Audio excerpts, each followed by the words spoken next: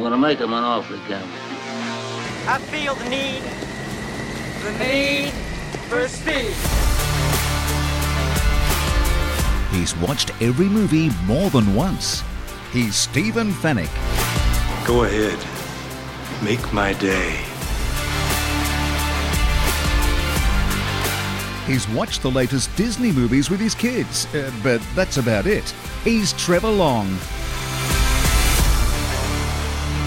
You talking to me? Together, they bring you the best movies you've never seen.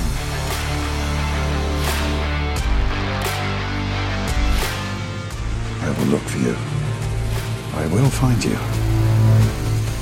And I will kill you. Rent, buy or stream the latest and greatest movies on Fetch.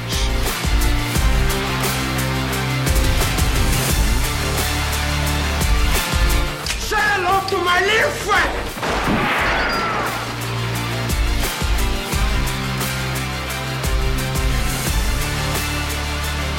The best movies you've never seen. The first rule of Fight Club is you do not talk about Fight Club. With Stephen Fennick and Trevor Long. This is the captain. Brace for impact.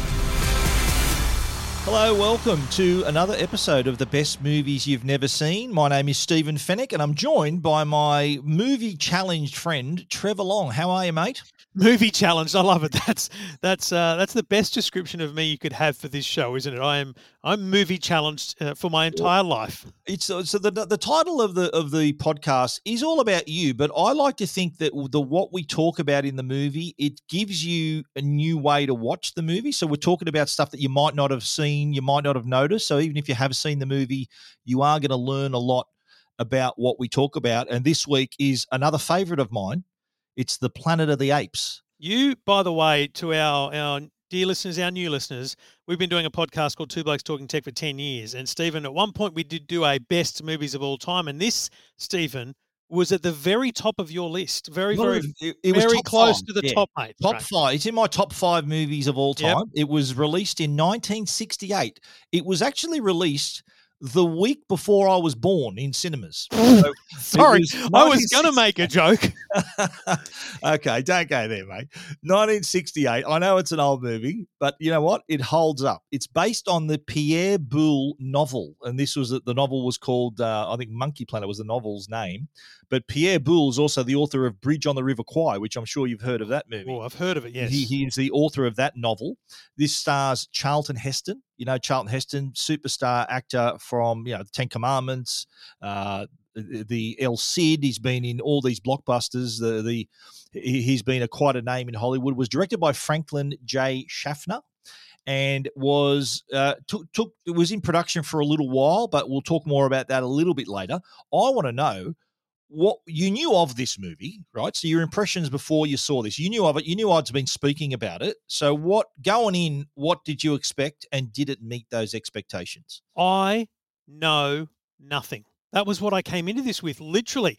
I assumed there was going to be a lot of apes. I assumed the place would be ravaged by apes, but I have literally no perspective of what this is. Is it apes ravage this planet? Is it another planet of apes? I literally, mate, no idea, which was, to me, generally fascinating because I'm watching such an old movie and I'm ignoring what I might normally look at in terms of, things like the modern movie techniques and CGI and all that stuff, and just trying to captivate myself with this story. So this is not on one I would normally watch, to be very clear. So it is an older movie, and you mentioned not something you would normally have on the list to watch. But how did you feel watching it, knowing that it's such an old movie? The quality of the makeup and all the prosthetics that was ahead of its time, in my opinion. Did that sort of look old? Did that age for you, or did that look okay? I think I'm going to say 60% of it was brilliant in terms of keeping its age to now. Yeah. The other 40% was just clearly they did what they could at the time, Yeah. So I think, I agree with you. You always talk about how it holds up well, and I agree with you. This thing has held up very well. Well, it was in development for quite a few years. They bought the rights to the novel in the early 60s, and this wasn't in cinemas till 1968. It went through several adaptations for the script. They brought in Rod Serling to tinker with the script. He ended up co-writing it with Michael Wilson. Rod Serling, for those who know that name, he was the creator of the Twilight Zone. Do you remember those shows where there was always sort of this sort of twist in the end, twist in the tail kind of story? So he was brought on board. This movie was the 6th highest grossing film of 1968, so it was fairly successful. Spawned 4 sequels and 2 TV series. We'll talk about them a little bit later. But the thing I reckon the biggest risk for this movie was, and that's why I asked you earlier about the makeup and the prosthetics, because the early makeup tests for this were awful. And I've seen them. You can see them on the special features of the Blu-ray. You can find them. They had James Brolin was playing Cornelius.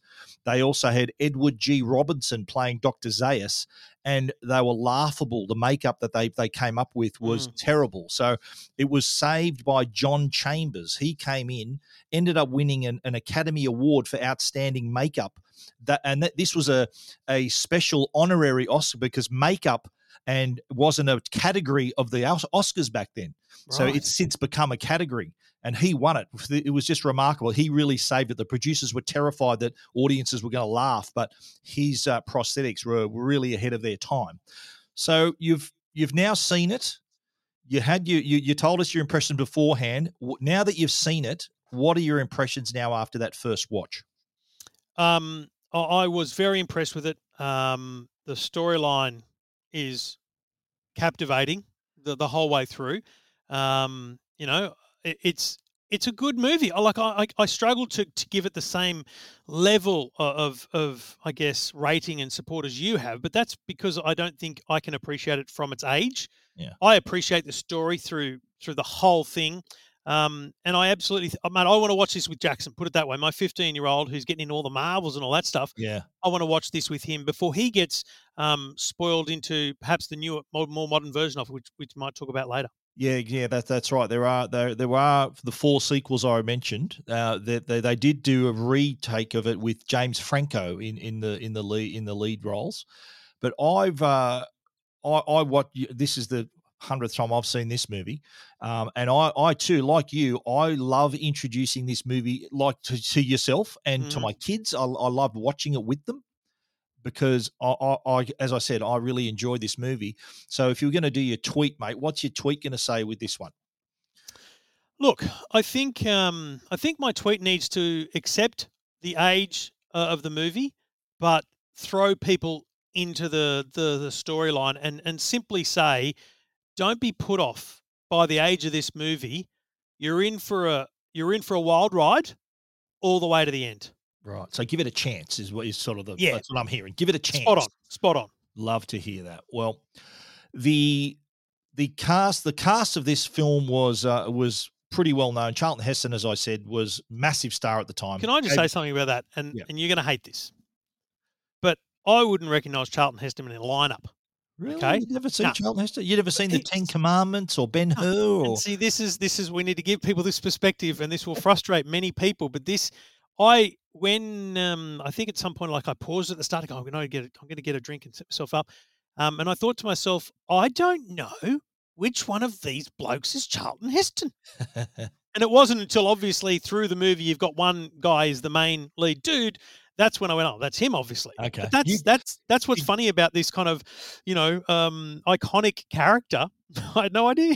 So did you know, but he's also obviously he's known as an actor, but did you know he was a very famous member of the NRA, the National Rifle Association? Oh, wow. Did you know that? I think I'd heard that, yeah. He famously held up a rifle at one rally saying, out of my cold, dead hand. He was head of the not head of the NRA, but a member of the NRA.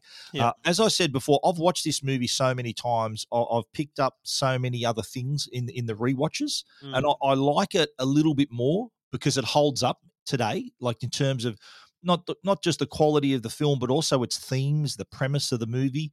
And as I said, I love it when other people enjoy it as well on my recommendation. Yeah. as I see that you have as well. But casting wise, so Charlton Heston, massive star at the time. Roddy McDowall, who plays Cornelius, he was mainly a TV actor. His other signature role, apart from this, was he was in that 80s horror movie Fright Night, is what Roddy McDowall was in. Kim Hunter, who plays Zira, Cornelius's partner in the film, she actually won the Best Supporting Actor for A Streetcar Named Desire. You know, I don't know, you've probably not seen this movie, but when Marlon Brando yells out, Stella, she played I don't know that from Stella. Seinfeld. There you go. Yeah, there you know that from Seinfeld. Well, she played Stella in Streetcar Named Desire, won an Oscar. Maurice Evans was played Dr. Zaius. And if you Google these people, right, you'll recognize them, despite them being under this massive makeup. You'll recognize their eyes and their mannerisms. Yeah, right. You'll see who they are. I got a cracking character, an actor that's in this movie that you know. I'll tell you about him later. I'm saving him for later. Okay. But this is the point of the podcast where we're going to get into the memorable scenes. So this is what we call the last exit before the freeway. And if you haven't seen the Planet of the Apes, and don't forget, this is the 1968 version. We'll talk about the 2001 version with Mark Wahlberg. In my opinion, pretty poor movie, but this is the 1968 version. If you haven't seen it before, you can watch it through Fetch. I just want to say we'll probably have to put the the newer version on the list at some point, just to see whether maybe or not I actually prefer the newer to the older. We'll talk about that later. Yeah, you might like that one. But you're right. I fired up the Fetch box and searched across all the streaming platforms for Planet of the Apes. Made sure I was watching the 1968 version. And the beautiful thing about Fetch is you can watch shows that you subscribe to via streaming platforms. You can rent and buy movies. There's, I think, nearly 10,000 movies that you can rent and buy on Fetch. Plus, there's the movie box, which is a bunch of movies that they simply put up every month for their subscribers to watch for free, which is a great way to enjoy just a whole range of movies. So rent, buy, try everything you want on Fetch, and they're the proud sponsors of the best movies you've never seen. Right, we're gonna plow into the memorable scenes. So here's your last chance. If you haven't watched the movie, you might want to do that and come back. But if you have watched the movie, strap in. We're going to talk about the memorable scenes. And speaking of strapping in, I think we got to start the spaceship sequence. So they're in the first scene of the film is they're in a spaceship. You're probably thinking, I could just imagine what you thought. What the hell is this? Where are the apes? Planet of the Apes? They're in a spaceship, and you're thinking, what am I watching here? As soon as they were in the spaceship, I thought to myself, okay, they're in space. That was, remember earlier I mentioned I didn't know what it was, and whether this planet was some. So that was the point where I went, okay, they're off to see what's out there, right? They're in a space journey. I also thought, no wonder Fennec likes this thing. He's, they're immediately in a spaceship. But it was the point where I felt the movie was most dated. I'll be honest, because I watched it and I'm, on a 75-inch, a modern TV, looking at it going, so the acoustic padding I have in my studio for podcasting in white is what they've got around the roof and walls of this spaceship. It was, do you know what? It was very clearly, not real. And that was the only thing that struck me at that point. But my point about that's in that 40%, that really was put to the side once they moved into the next phase of the movie. Okay, well, what I like about that scene is that there's a little bit of exposition going on. He talks about how long they've been away, and he's talking about the Hess line theory, about the further we travel through time, at light speed away from the Earth, then the amount of years that pass grows exponentially. So for every, I think they were away for when the next part of this sequence is them crashing on this Planet of the Apes. Yep. And he looks at the time reading, and there's like 2,000 years have passed on Earth since they've launched. So, and I think that to me, I also looked at that and when it felt like one of those Back to the Future moments. A lot of the key moments from Back to the Future are signaled around that dashboard that has times. Where are they going from and to? And I immediately pegged that. I spent. I made sure that I turned up the volume and listened to him, with his kind of vocal diary note talking, because I knew there'd be cues in there. There'd be things they were bringing into this. And looking at that time frame was a critical thing, because obviously then you move to a point where they crash and all this happens and you realize they have aged, but only in a certain way, especially the death of the female member of the crew. kind of created that aging perspective, didn't it? Yeah. Because I think Stewart, yeah. she'd been dead a year. She'd been dead a year. That's right. And the other thing I like about too is that right away you peg Taylor, which is Charlton Heston's character, as trying to seek something better. I think remember during that scene he says, "Surely out there has to be something better than man." So you could tell he was. It was a really, because you think about the kind of statements that are made today in 2020, 2021. People with these bold visions for a better humanity, better mankind, and all those things, and you realize this is 1968. Yeah. And it's scripted into the very introduction of a Hollywood movie that there should be a better mankind, there should be a better place, and there should be a better way of treating each other. I thought that was a really interesting but not overt thing. Do you know what I mean? Well, it sort of laid the platform for the film in my time. In my mind, in the end, it said, spoiler alert, it really came into its own at the very end, right? Exactly. We'll talk about that in depth later. I think for me, remember I mentioned, that scene dated the movie, but then the aerial shots of the landscape just made me go, this is epic. Yeah. Like, I looked at it and went, okay, so this is not CGI. They've found somewhere on the planet to film this, because this is in no way fake. Like today, it was Lake Powell, which is sort of in part of the Grand Canyon. I think is it Lake Powell? It's sort of today. I would believe that was just Utah. CGI. But they used all different settings: Utah, Arizona, Lake Powell. For all those scenes the flights over, they were doing these fun tricks. You could tell, although they were using planes or helicopters, you could tell they were trying to do different things rather than just fly over or fly in. They were trying to make it a little bit more dramatic as well, with both music and the way it was shot. Well, I'm glad you mentioned the music too. That's one of my favorite parts of the movie. The music is so different. The music, different parts of the film. I understand they even used stainless steel cutlery and plates and things to create some of the sounds in the movie. So it's a little unusual. But the aerial shots, they actually strapped a camera to a biplane. Those old biplanes? That's what I didn't feel like a helicopter so that it could do a 360-degree turn in midair. You know how they do those stunt pilots? That's how they got that shot. But so you like that scene that they get to shore and Landon plants the little US flag. Yeah. That was what did you think of that? And what's Taylor's reaction?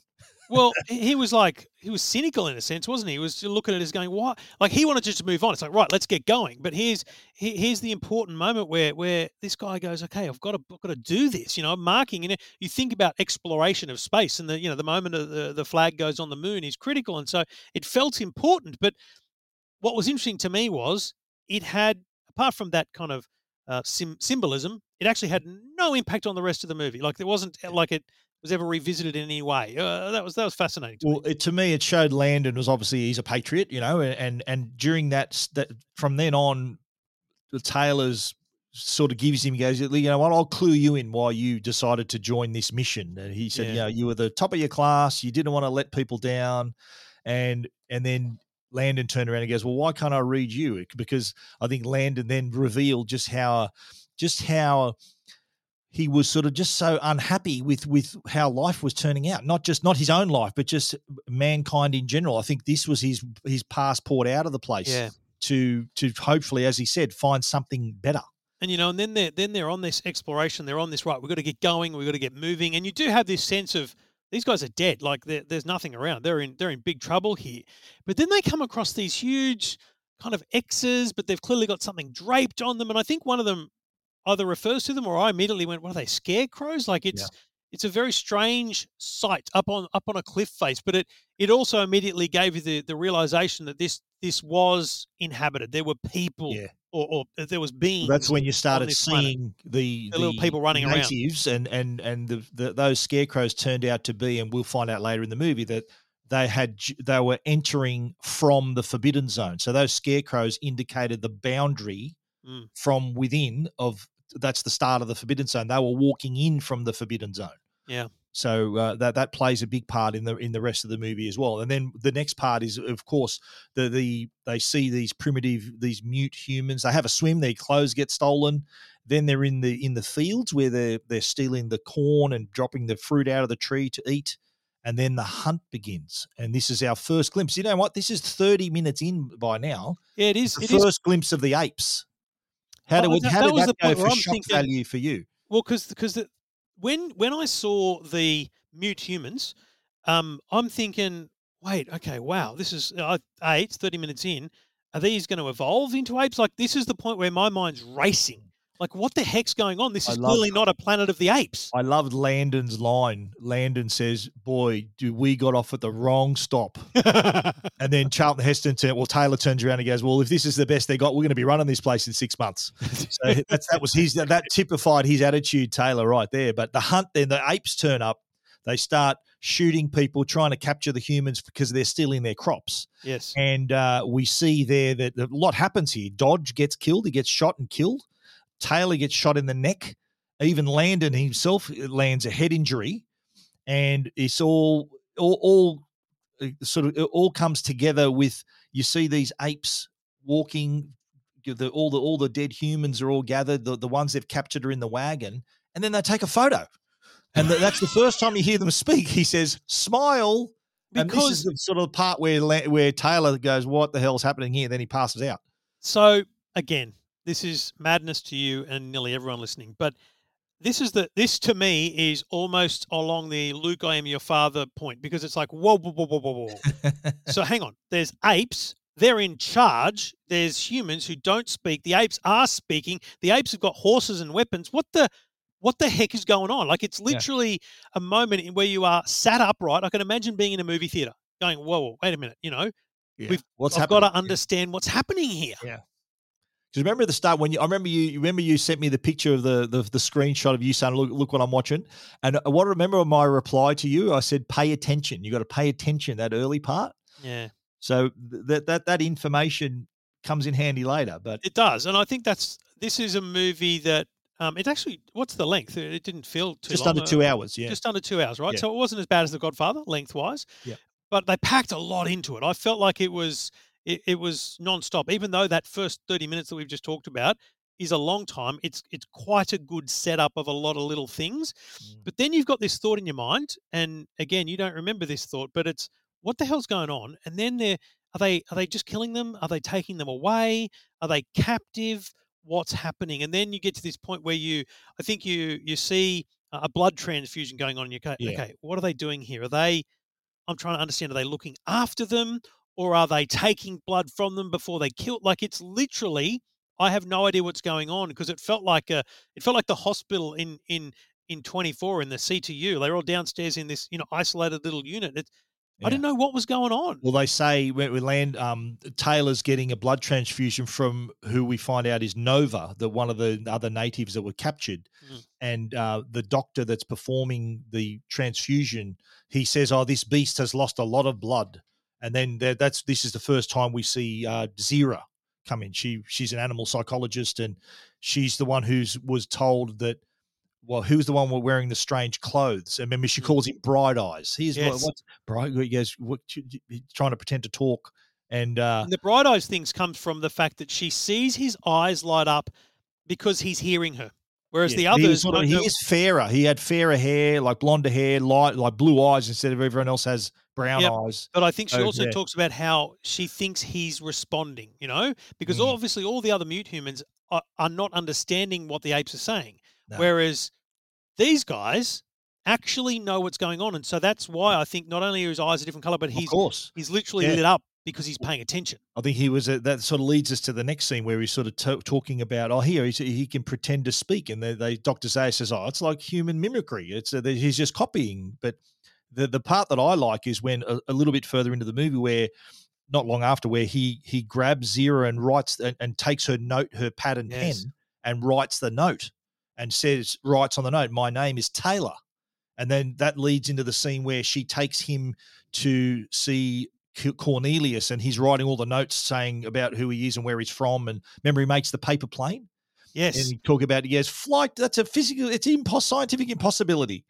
And so he's trying to convince them of where he came from by writing out these notes. And they can't comprehend that that's even a possibility that he could have come from another planet. But this is also the point, just skipping slightly forward to the next bit, where I realise, and I think everyone is meant to realise, that this big boss guy, he knows something. Yeah. He knows something here, because he does not want. He wants this guy gelded. He wants him, castrated. He doesn't want Yeah. this being to mate. Whereas, Zero is thinking, well, let's get something happening here. Let's do some research. He clearly knows something. Yeah. He's aware of this greater presence, Yeah, and he's that's what suspicious. Yeah, becomes fascinating. he's suspicious. What I like too is that, and Taylor addresses this later in the movie. He's the chief science officer, but the defender of the faith. And he says that I don't see any conflict at all because it's an unusual little union of titles there. But Which across the whole he thing, also across the whole thing, I do struggle with because I'm not massive into religion or any of those kind of things. So there is this big complex, debate around that, and I think that progresses through it. And you do need to, again, focus to understand that whole debate in here. Yeah. Well, that kind of leads us from that when he escapes. So do you remember when he decides that he finds out that that they're gonna give him the snip. They don't want him to mate, and then he says, "Well, I'm out of here, boys," and he does the bolt. Which is also the point where we find out he can speak. So like he does speak. Like there's verbal from him because he's obviously struggled. Well, he was shot in the throat, so he couldn't really couldn't say anything. Yeah. He's getting his vocals back, but there's this whole thing going on before the escape. There's a kangaroo court that goes on, isn't there? It's just after that. Now, after he starts talking, it's after that. So he said he's finally spoken, and then the hearing is what's called for with Zira and Cornelius. And this was really interesting. The whole debate about, remember they were asking, well, I'm not. He was saying, look, I don't know anything about your culture. And the ape was telling him, he goes, why do men have no souls? Why was the spark only in the simian brain? Whereas you think about how world is now, whereas man is that sort of that spark with the soul, and we're supposed to be like that. So it's that whole upside down arrangement there. And Dr. Zaius accusing Zira of performing experimental brain surgery. And then her reply to that was, well, he can think and reason. How can I do that? He's obviously, they were saying, is he the missing link, which is a term he didn't like about himself. So it was, and during that, the court, they mentioned the fact that he had two companions with him, and they went down to see. He goes, let's see if you can recognize any of your fellow travelers, and this is what we heard. Did you know about this? No, I swear I never saw this man before. But they... You did it. You cut up his brain, you bloody baboon! So this is when he sees Landon for the first time, and he notices that it looked like they've performed a lobotomy. Yeah. So the argument in the among the fans of this movie is he did have a head injury. You notice in the scene in The Hunt, he gets taken away. There's blood on the top of his head, the same spot where that scar was. So was he speaking? They said that they performed surgery to save his life and then turned him into a mute in the process. So that was interesting there. And then where they returned to the court, and it was that it becomes the kangaroo court. They're accusing Zira and Cornelius of heresy, and they're trying to think of a way. How do we deal with this person, this man? Yeah, and it's that point where you go, you kind of need to literally, you talk about it being, up on its head, right? Everything's upside down. The apes are in charge, and they've got the soul, and they've got the voices. And you're also sitting here in this courtroom situation where this what they think is a mute human is able to speak, and he tries to essentially represent himself and talk for himself. And essentially he shows so much reason that they doubt his very knowledge or existence. It's this real parody of what you kind of expect to go on. You kind of expected at that point that he would show so much reason he would overpower them, but actually he showed so much reason that they completely wanted to shut him down and bring it out, which is where you realize that there's a greater thing going on here. There's some, knowledge of the past. There's some knowledge of some scripture, if you want to call it that, From that Zaius, actually Dr. speaks Zaius, of for this. sure. Yeah. Do you remember when he started talking, and the president of the court was, whoa, what the heck's going on here? And he looks down and he goes, tell Bright Eyes to stop talking. But again, that's what's fascinating to me. It's so well done that you can imagine, as weird as this is, you can imagine a Planet of the Humans movie by apes, watching what we do today, and you think that, and that we've got apes and they're not speaking. That's exactly what they're expecting. And all you need to do whenever you're wondering how this could be real is you think, just switch it around and imagine that we're all, holding court with this ape and it speaks, and that would be our reaction as vocal humans. But then after that kangaroo court, he works out a way to escape, and it's very well done. But he also does not just willingly go. He wants to take the girl, which, I mean, I'm just sitting there going, good on you, because like she's a good sort. Yeah. But there's really no other reason to it than him wanting to ensure. But what I thought, apart from my initial thought was, of course, mate, do your best. But then I thought, he's actually deep down, though. He's a scientist, right? And Stuart's gone. So if there is anything to happen here, he's using his brain. He's gone, I'm going to need to mate. Dr. Zaius refers to that later in the movie, saying, I didn't realize man could be monogamous. And he goes, on this planet, it's easy, he says later on. But in that scene, so they've escaped, and what they're doing is they're going to go back into the Forbidden Zone. So with Zira and Cornelius, they're fugitives as well now. Yes. After that court case, they knew that they were gone anyway. So they're taking him now to the dig that he did in the Forbidden Zone, into that Cornelius is clearly this, progressive scientist who he's an archaeologist, wants to discover the past. He wants to uncover the truth. It's kind of like the Big Bang versus science theory that goes on in the real world.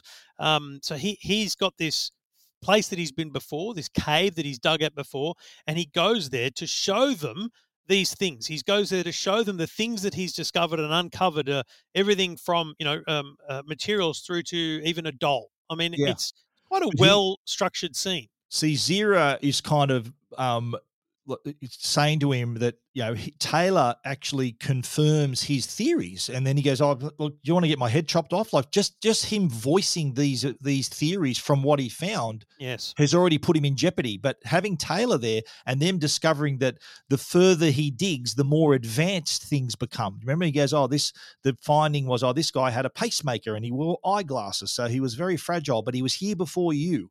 So this kind of supports it. But then there's the whole Dr. Zaius stepping in and saying, well, why didn't man survive then? If they're, what happened here?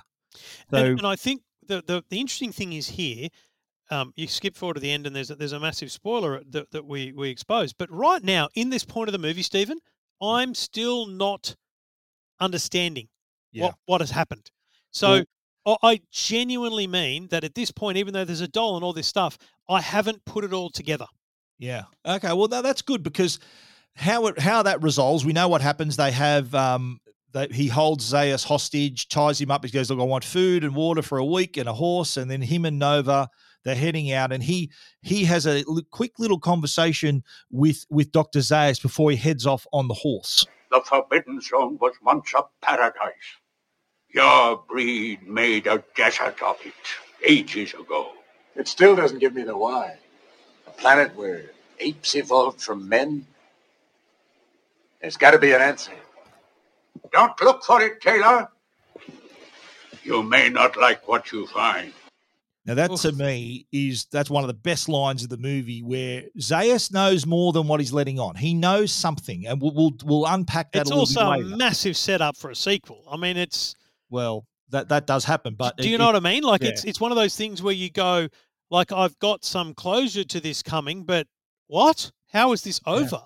But he sort of mentions the fact that the Forbidden Zone was once a paradise, and you guys stuffed it up, and you're not going to like what you find out there. Which brings us to that final scene, which is, I got to tell you, one of the best endings to a movie that I've ever seen. I'm not going to disagree with you, mate. It's such an incredible revelation that you find. And again, we're assuming that you're listening to this, you've seen the movie, that he sees that he's been on Earth the whole time. He sees the Statue of Liberty, and here's his reaction.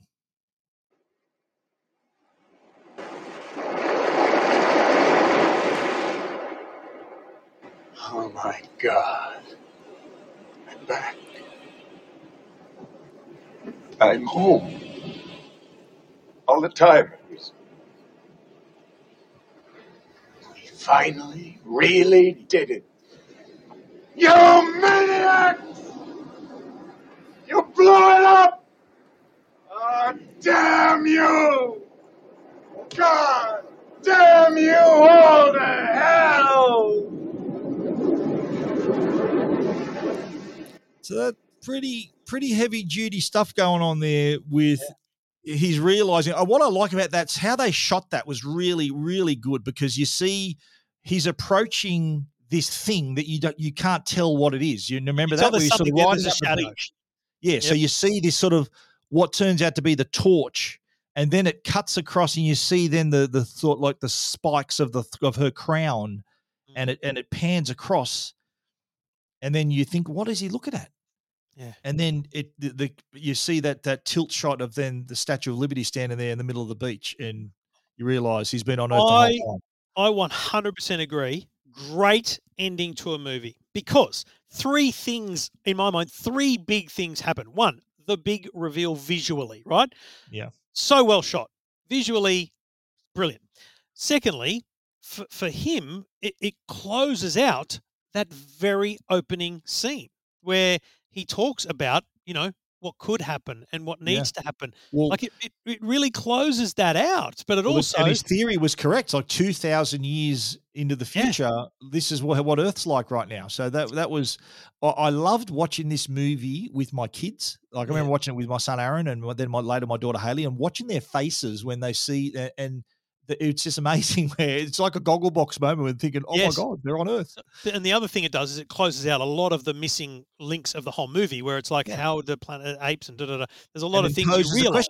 What did you do? Man, what did you do to yourself? What have you done here? And I can see how if the movie flopped, it doesn't need a sequel. But I can understand that it poses enough questions to present them. But let me this is annoying to say now because I wish I'd written it to you or something. But believe me, please, that during the very opening scenes where they're crashing and everything, I'm going, have they just crashed on Earth? Like, oh, really? You thought that? I remember thinking Wow. maybe this thing has just done a big loop and it's come back, and that's what's right. happened. So you suspected that, did you? I literally, but to be very clear, I suspected it and then didn't think about it at all for the whole movie. Okay. Right? I thought about it during the crash and the landing, and they're coming ashore, and he puts the flag down. It was that point where I went, "This could be completely useless, mate, if you're actually on Earth, because you've got no proof you're not." Was all I was working with, right? Okay. But that moment of shock, I think I mentioned online that I'd watched this, and I think it might have been in Rigby or one of our regular listeners said something like, "How could you have not known that was coming?"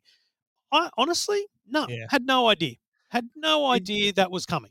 Interestingly, would you agree that's like telling someone about that's a bit of a spoiler, would you say? Massive spoiler. Yeah, but would you agree with that? Yes, no, but 100%. Yes, that is a spoiler.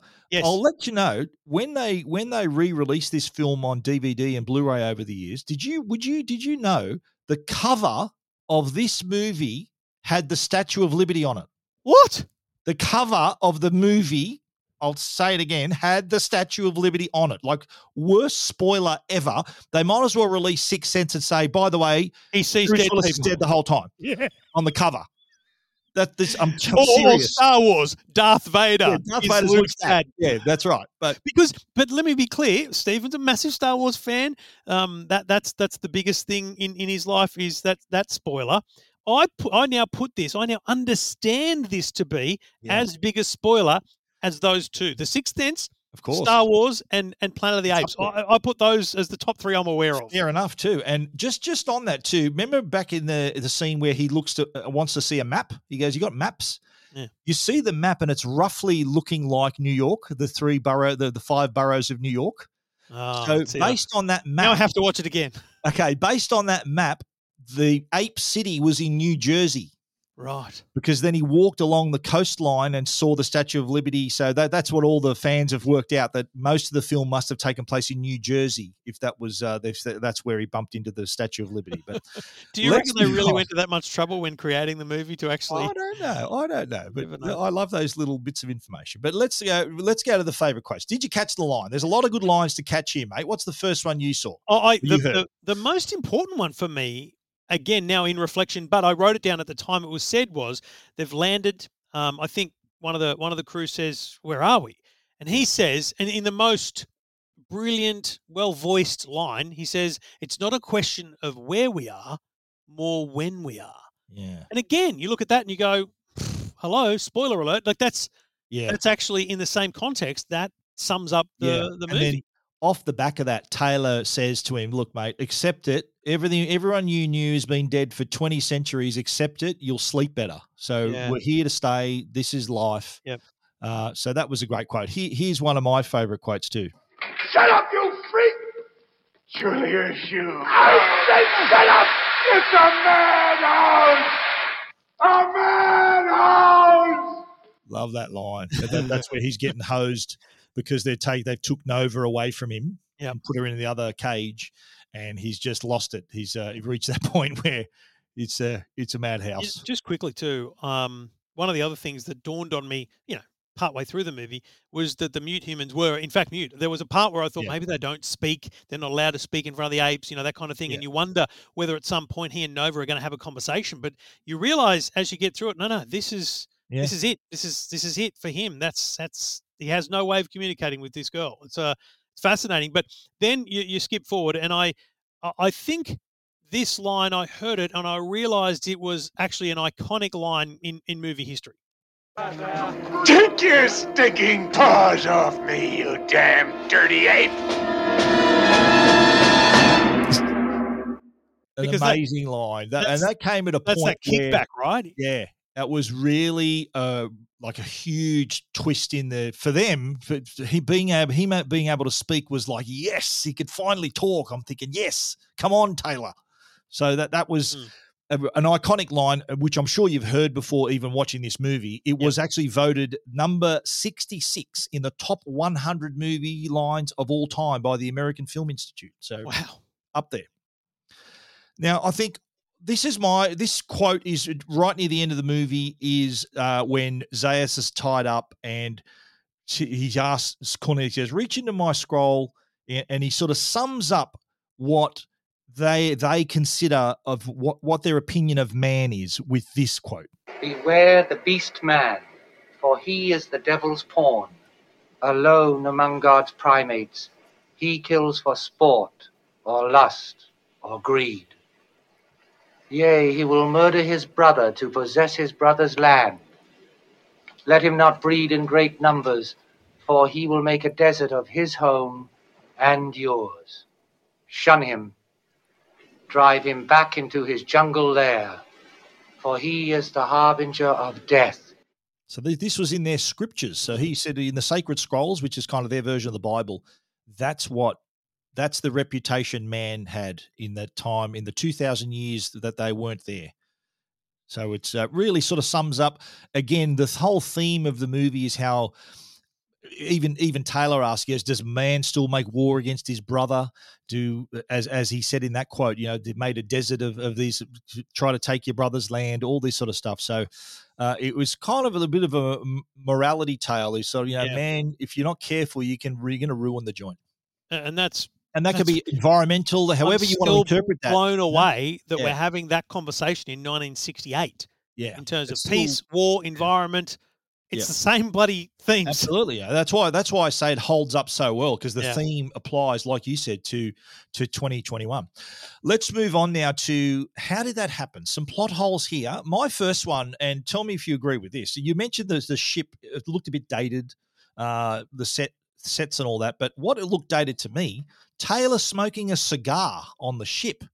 Oh, yeah. He had a big cigar. Remember at the start? Yeah. Is that really? Imagine smoking in an enclosed cabin. Yeah. Like, mate, can you just wait till you get off? It's like a plane, no smoke. Although they did have smoking on planes back then, I guess. Oh, no, but still, in such a small enclosed space. And I don't know whether this is, again, me overthinking something, but there was a point they get off, they unload all this gear as best they can. They've all got these really cool, weird metal backpacks. They get ashore, they look in them, they work out what they've got. They've got some guns, they've got some medical stuff, they've got a bunch of things in these 3 backpacks. They're walking along.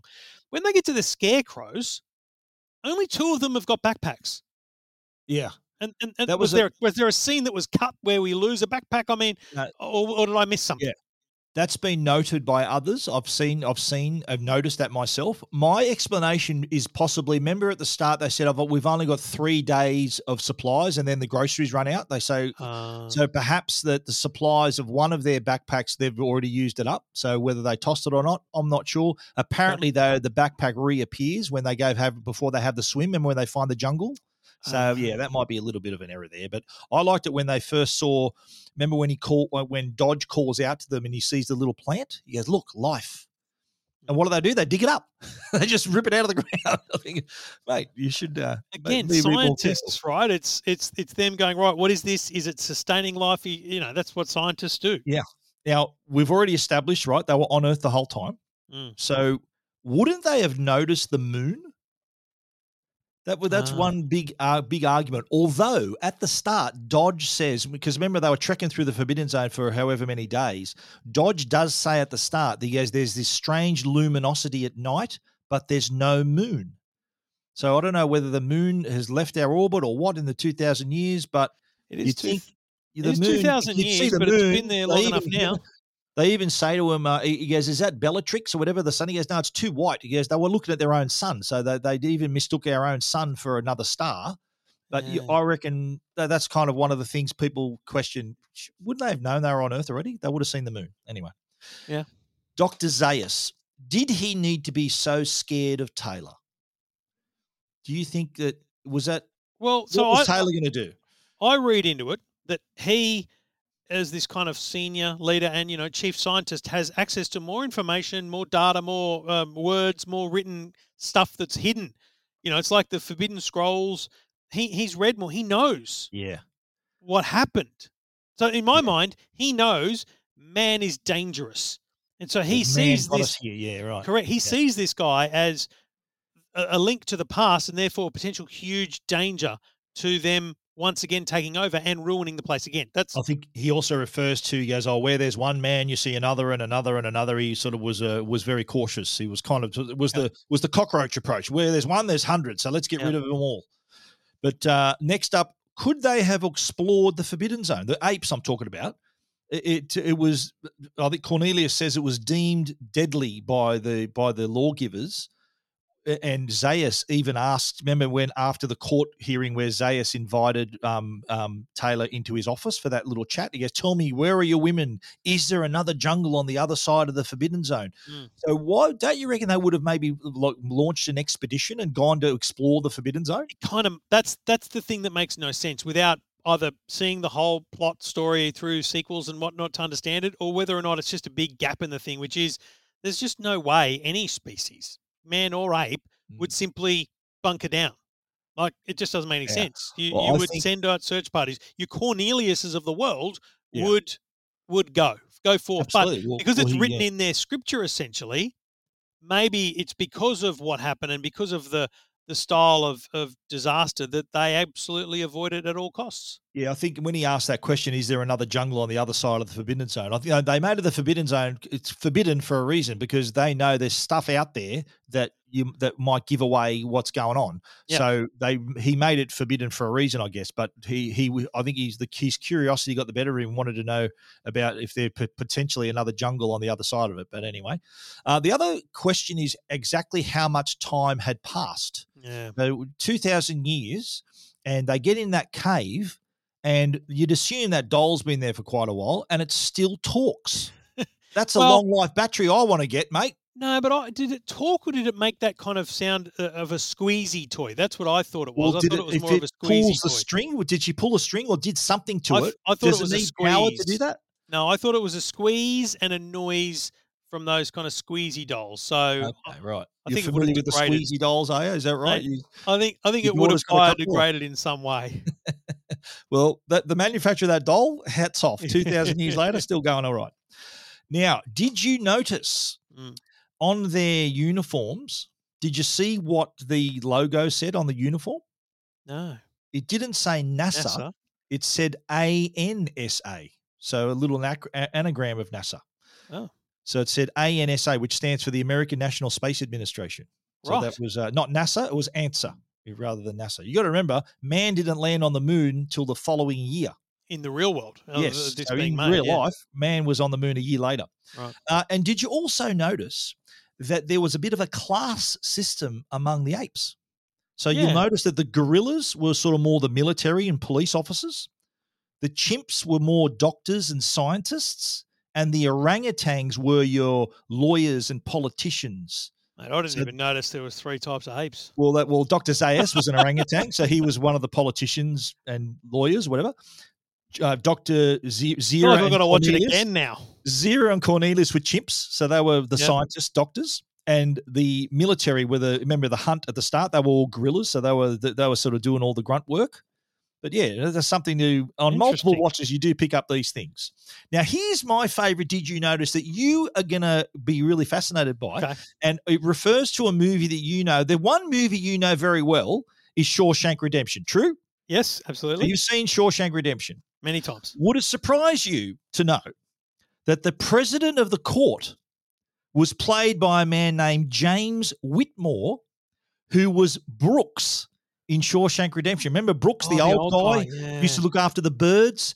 He's the guy who got who paroled and he committed suicide. Remember after he was paroled, the old guy? Yeah, I know. Brooks, he's got a kind of a very droopy face. He's yeah. He was the president of the court. So the guy in the middle, he was the one who says, bright eyes, stop talking. He was the president of the court, was James Whitmore from Shawshank Redemption. Mate, he had an ape face on. How would I have recognized that? It's the same actor. Did you also notice while we're in the court, okay, there's one scene where Zira was off on a rant and the 3 orangutans, the 3 apes on the table, one of them covered their eyes, one of them covered their mouth, one of them covered their ears. So it was the see no evil, hear no evil, speak no evil, famous sort of that we've seen that portrayed with three monkeys.